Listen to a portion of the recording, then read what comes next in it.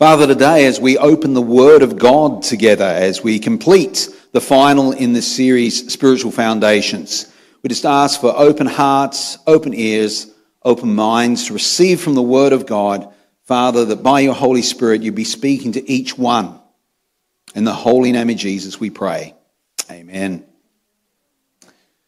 Well, as I said, welcome to the final in the series, Spiritual Foundations. And as you know, that the last couple of messages I've zeroed in on spiritual gifts. And the first of those, I looked at a passage. And so we looked at the 7 spiritual gifts within that passage, spending a little time on each. And then last week, we looked at all the major lists of spiritual gifts. And we largely spent our time filling in a spiritual gifts questionnaire, which most of you got back to me too, which is great. So I kind of have some idea of the spiritual gifts within the church of various members. Today I thought I'd do the other, there's really 3 approaches you can take to it. The other approach is you spend the whole message on one spiritual gift, which of course you could do for all of them, but we'd be here for about probably 27 weeks that would take. So we'll just do it for one. And I'm going to zero in on the spiritual gift of encouragement. The spiritual gift of encouragement as a final in our series today. You know, Florence Latour, she writes a few excellent Christian books. One of them is titled Silver Boxes. And June's read that one. It's one of the things she does in the book, she tells a story of an occasion with her dad, a special moment with her dad. And in the journey of this story, it kind of goes like this. It's around Christmas time, which is fitting for this time of year. So her siblings, 3, all young adults at this time, they're going to stay with mum and dad for a week or so. And so it's an exciting time. She's at senior college, as the Americans call it, at this time. And she's looking forward to a time catching up with the family and, of course, mum and dad. Mum and dad run a little corner shop. And so the kids have all agreed, young adult kids have agreed, they'll look after the shop for a day to give mum and dad a break. And they've planned a day trip to Boston. Anyway, the night before that planned trip, Florence's dad says, got something I want to show you. And so they go into a room that's not used very often. It's kind of got a piano, upright piano pushed against the wall and kind of a pull-out couch there. And he reaches behind the couch and takes out this cigar box. And she pops open the lid and it's got all of these newspaper clippings and articles neatly cut out and kind of piled up there in that box. And she's quite excited about all this because she loves murder mysteries and detective books and things like that. So she's quite interested in what Dad's about to share with her. As she's thumbing her way through some of these articles, he says, these are articles that I wrote that have been published, some to just a letter to the editor that have been published in newspapers, other articles that have been published. And she's really excited because she says, oh, Dad, that's so cool. Because my favourite subject at school is creative writing. It's awesome. I didn't know you were a writer. And then he goes on to share, well, he said, I always wanted to be a writer, but early in the marriage, we talked about it and your mum said, well, really, you haven't had much education. You're not going to be able to draw an income in by being a writer. Perhaps something more practical would be better. A corner shop. So that's what we did. And we never really talked about it much because I knew it wasn't something I liked to raise with her because it seemed to create a bit of tension. So we never went there. But it's special to be able to share it with you tonight. Well, they had a lovely evening together. And then early in the morning, Mum and Dad took off for their day trip. Late in the evening, Mum arrives back home. And she kind of walks into the room where the young adults all were. And of course, she was by herself. So the natural thing to be said, and Florence said it, where's Dad? And Florence shares in her story that her mum just said, he's dead. And just kept on walking into the next room, hanging up her hat and coat. The young adults knew that Mum liked to keep in control of emotions, and so they tried to keep under control as well.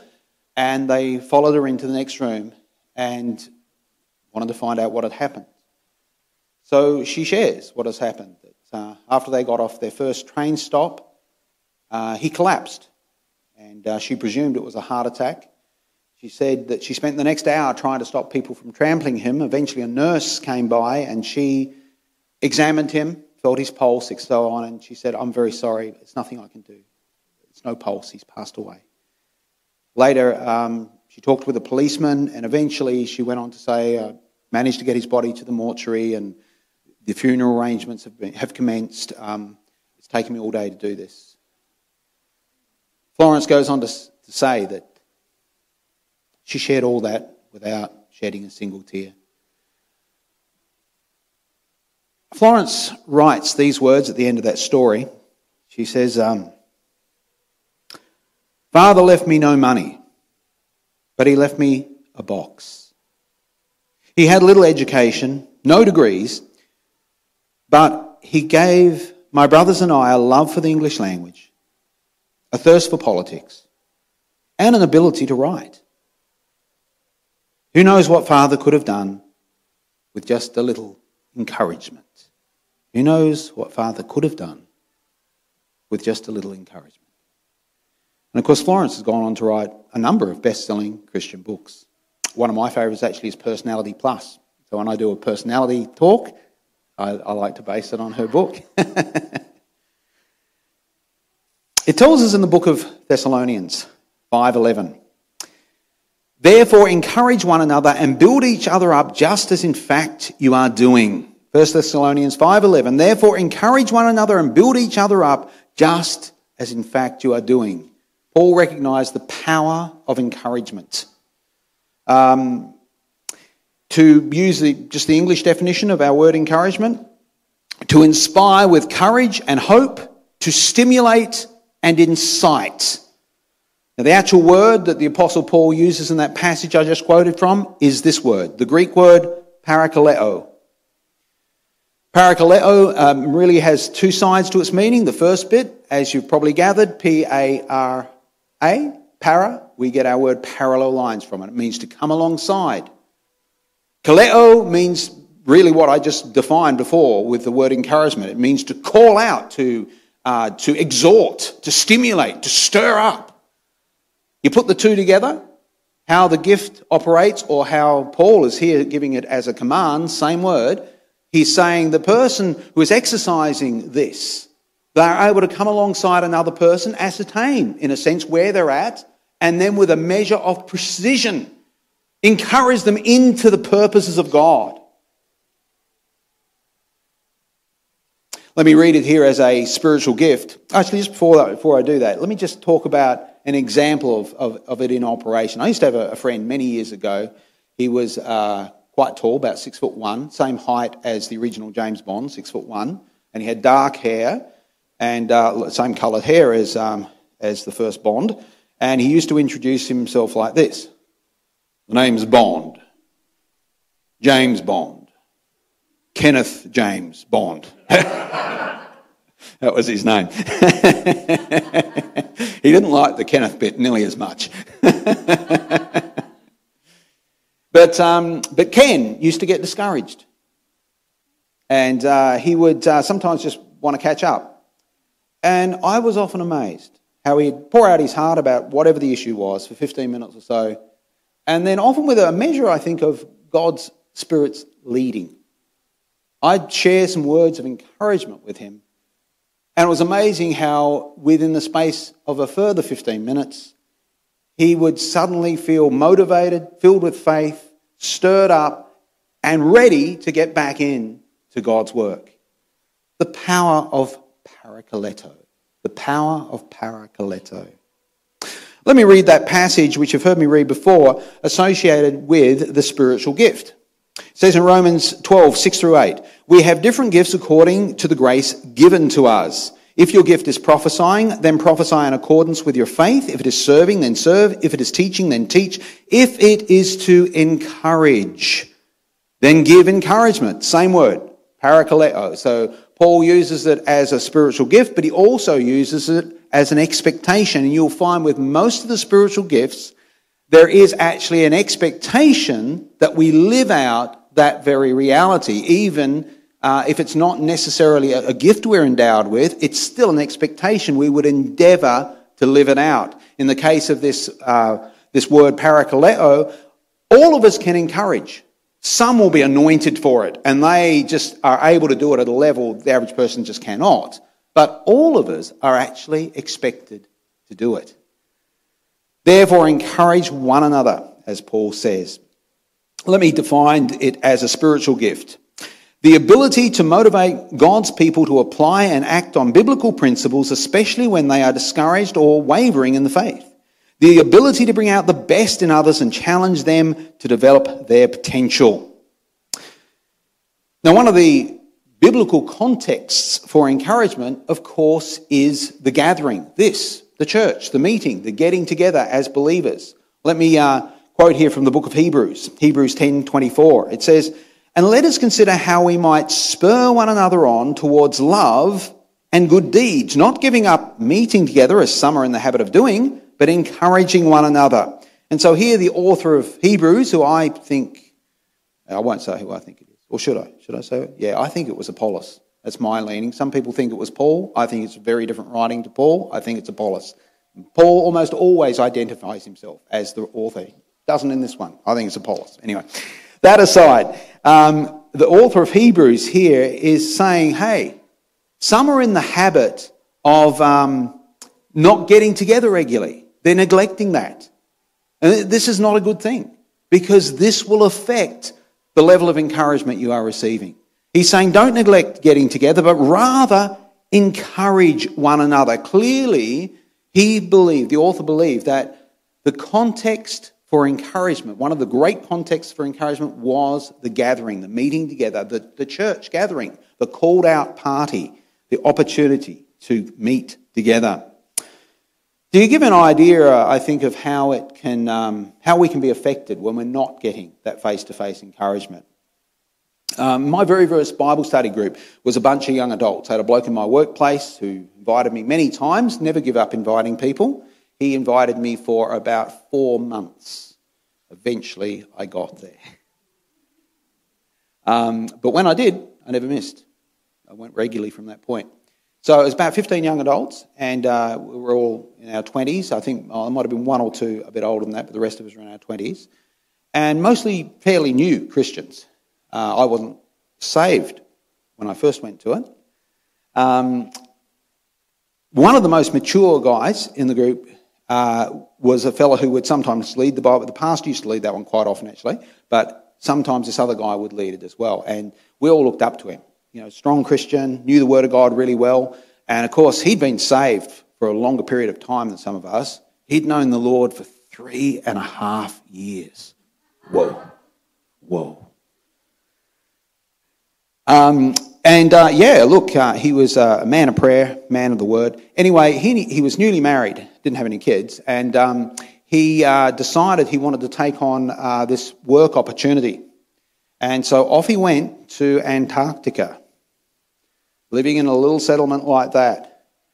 And of course, as you've probably gathered, there's no churches in Antarctica. And I understand there were no Christians in that group of men that he was working with. So he was there for several months, earning extremely good money, but he came back having not received any fellowship, no encouragement from fellow believers for months. He came back an atheist. And I understand that from a common friend I talked with years later, he was still an atheist years later. The power of encouragement is so important. Remove yourself from the meeting together, remove yourself from that place of encouragement. We are affected far more, I think, than what we realise. I'd always say to people, like it says in the scripture, don't neglect the assembling of yourself together. As in the early church, some were in the habit of doing. Make it a priority. You know, Paul had obvious life goals. When I think of the Apostle Paul, I would immediately say one of his life goals would be planting churches. Another one would be sharing the gospel. Another one would be correcting churches' doctrines, which many of the epistles are giving doctrinal direction. But you know what? Have a look at this one. Colossians 2, 1-2. I want you to know how hard I am contending for you and for those at Laodicea, and for all who have not met me personally. My goal is that they may be encouraged in heart and united in love. See, another one of Paul's life's goals was to bring encouragement. My goal is that you're encouraged in heart. Now, there was a youth chaplain. And just as I say, youth chaplain, and one of our chaplains just leaves the building. You know, look at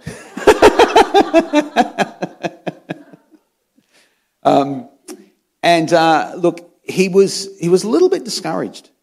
That a lot of the teenagers in his high school, he knew some of them had really deep problems, but they just weren't opening up. They didn't want to open up, didn't want to talk about it. And in the journey of all of that, he had a little team, and he said to his team one day, any ideas? How can we get young people to open up?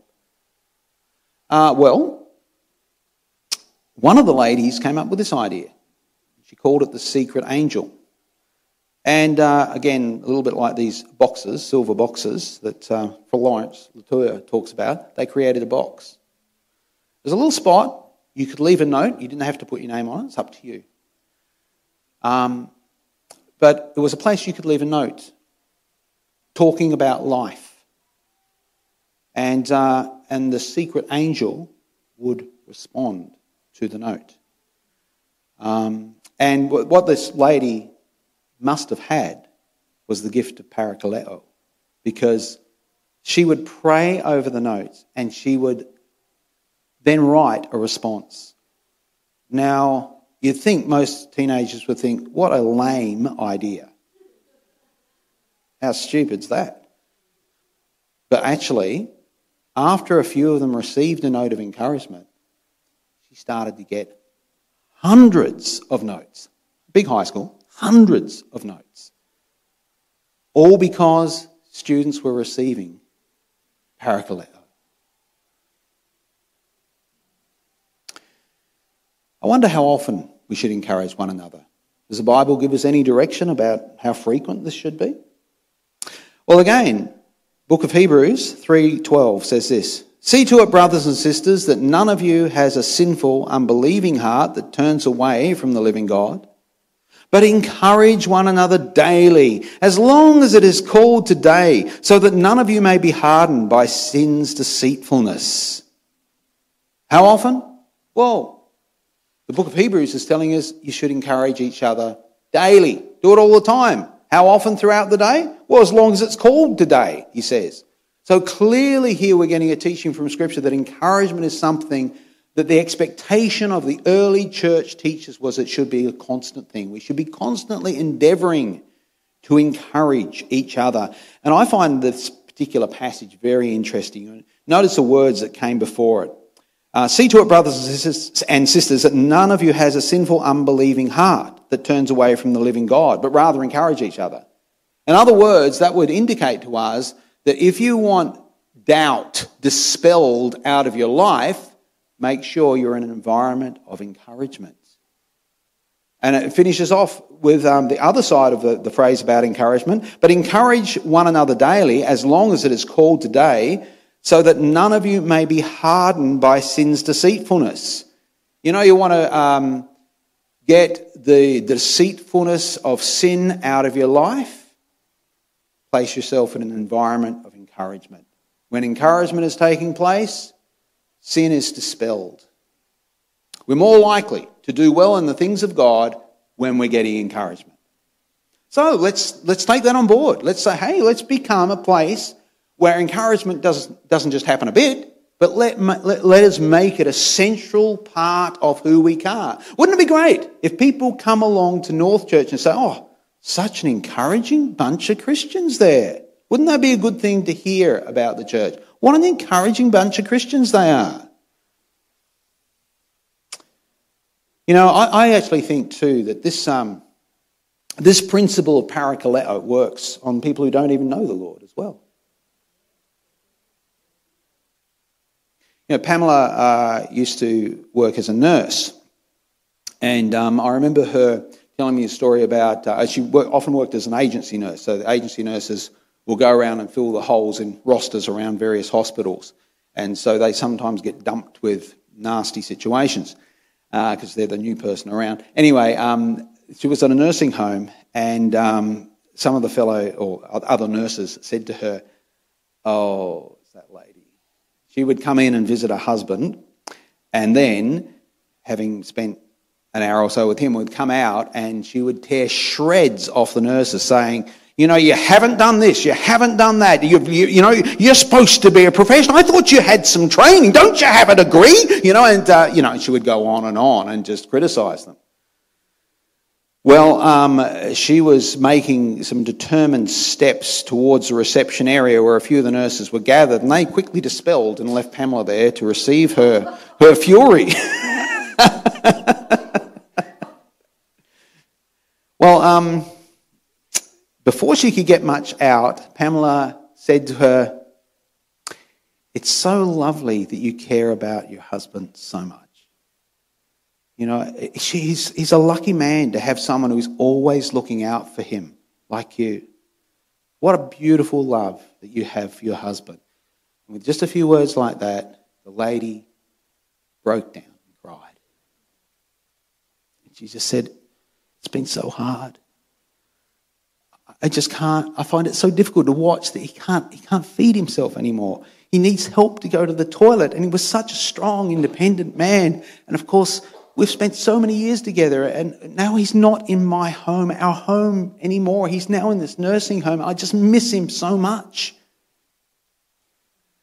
The other nurses, of course, assumed that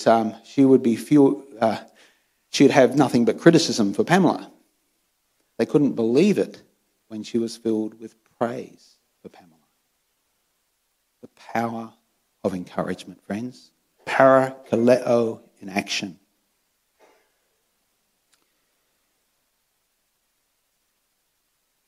I know some of you might be thinking to yourself, you know, there's not much encouragement coming my way. Not much encouragement coming my way. Well, let's pray that changes. But you know, there are other sources of encouragement too. Have a look at this. Romans 15:4. "For everything that was written in the past was written to teach us, so that through the endurance taught in the Scriptures and the encouragement they provide, we might have hope."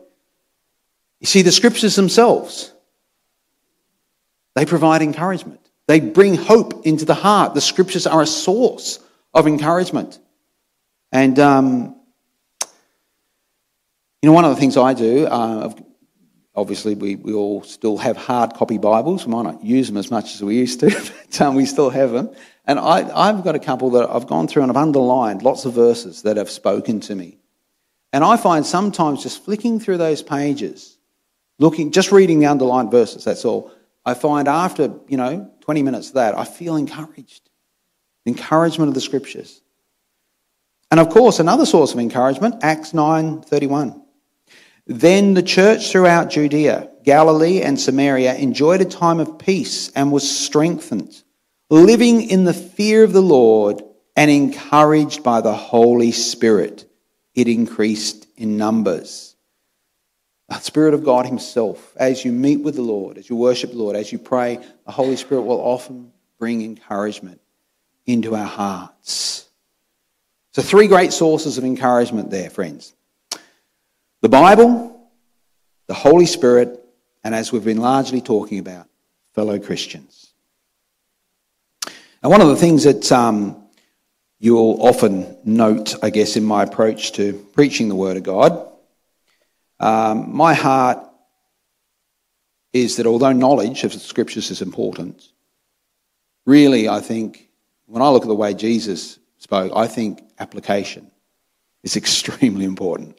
And for many Western Christians, it's often been said about the Western churches, our obedience does not match our biblical knowledge. You know, we know far more about the Scriptures than we're actually living out. And so, as an application at the end of this message, I'm going to get you in just a moment to write a note of encouragement or two to someone who is here at church today, and during our fellowship time, I want you to give it to them. And one of the things that we can do is, of course, Helen and her team make some fantastic cards, all sorts of cards. So you can either grab one of these personal cards, or if you're thinking, okay, I don't know which one to pick, we've also just got these, a simple little note of encouragement, which we'll permanently leave here in the church building. And these cards are permanently available in the church building as well. So in a moment, I'll get you to select some of those. But just before I do, I just wrote a few notes of encouragement for members of our church yesterday afternoon. Jason received one just recently from Helen and the team. He was really enjoyed receiving that personal card. Let me read a few here I wrote yesterday afternoon. Chris, who was up here leading communion a moment ago, this is one for Chris. Chris, I appreciate the regular encouragement you give to me verbally and through text messages. I see the love of God in you with your heart for people, particularly the hurting or the spiritually lost. As we endeavour to build God's kingdom together, we will make a difference, yours and Christ Lee. And this is one that says, together we will make a difference. Thank you, Chris. And I've deliberately done a variety of different ways we can encourage. Here's another one. This is for Marika. I appreciate your positive, crazy personality. It is easy to have a laugh with you. I love your prayerful heart and your genuine care for people. Sometimes all that is said best with a hug. And this card says, hugs for you.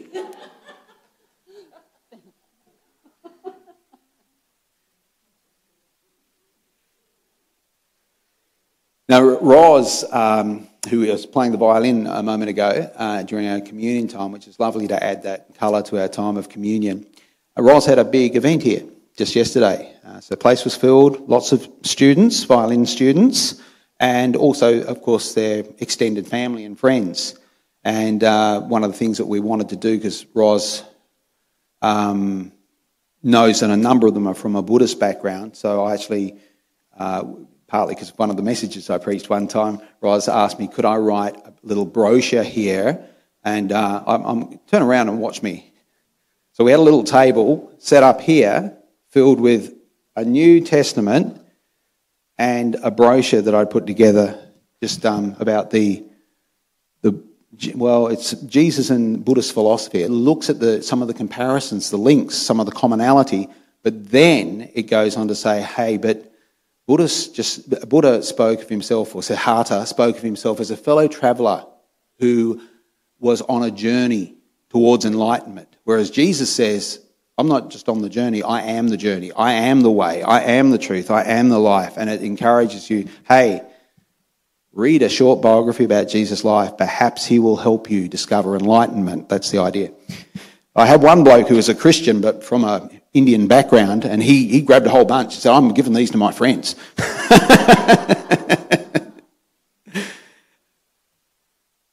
But something Roz has given me permission to share is she's in a bit of a battle at the moment with cancer.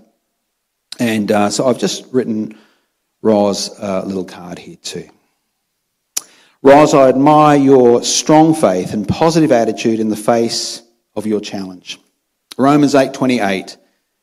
And we know that in all things God works for the good of those who love him, who have been called according to his purpose. My prayer is that the Holy Spirit's healing touch will be over your life, and as you move into retirement from teaching, good things are sure to happen. God's Grace Lee. And this is a card that says, good things are sure to happen.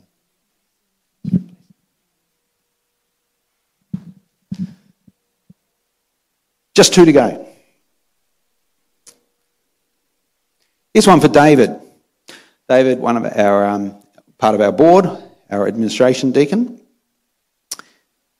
David, thank you for all the long hours you put into church board agendas, minutes, and the work you do in finances.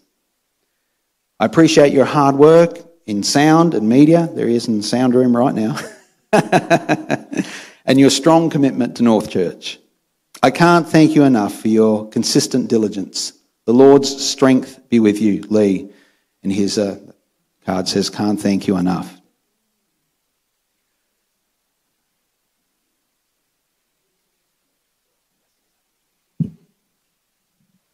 One more.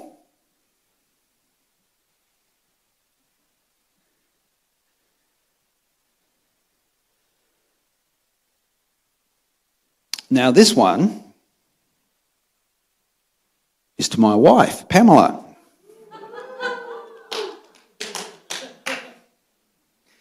Pamela, the best moments happen with you. Those engaging chats over the early morning coffee, the recreational companionship over a game of tennis, watching a Netflix series together, going out for a meal together. The best moments in my life happen with you, Pamela. And that's what this card says. The best moments in my life happen with you.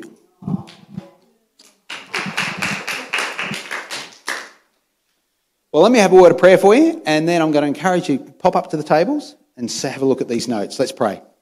Father, we give you thanks, Lord, that you give us lots of practical advice in your scriptures. And one of the practical pieces of advice you give us is create environments of encouragement. Encourage one another daily as long as it is called today. And so, Father, here today, as we take a moment now, pause in our service for 5 minutes where we select a card or a note and jot down some words of encouragement to a fellow brother or sister in Christ and share that over fellowship. We just ask that indeed, by your Spirit, you would create parakaleo. In Jesus' name, amen. So please come forward, have a look at the tables, select a card or two and a note or a note and a pen, and pop back to your seat and just spend 5 minutes writing a note of encouragement to someone. Let's do that now.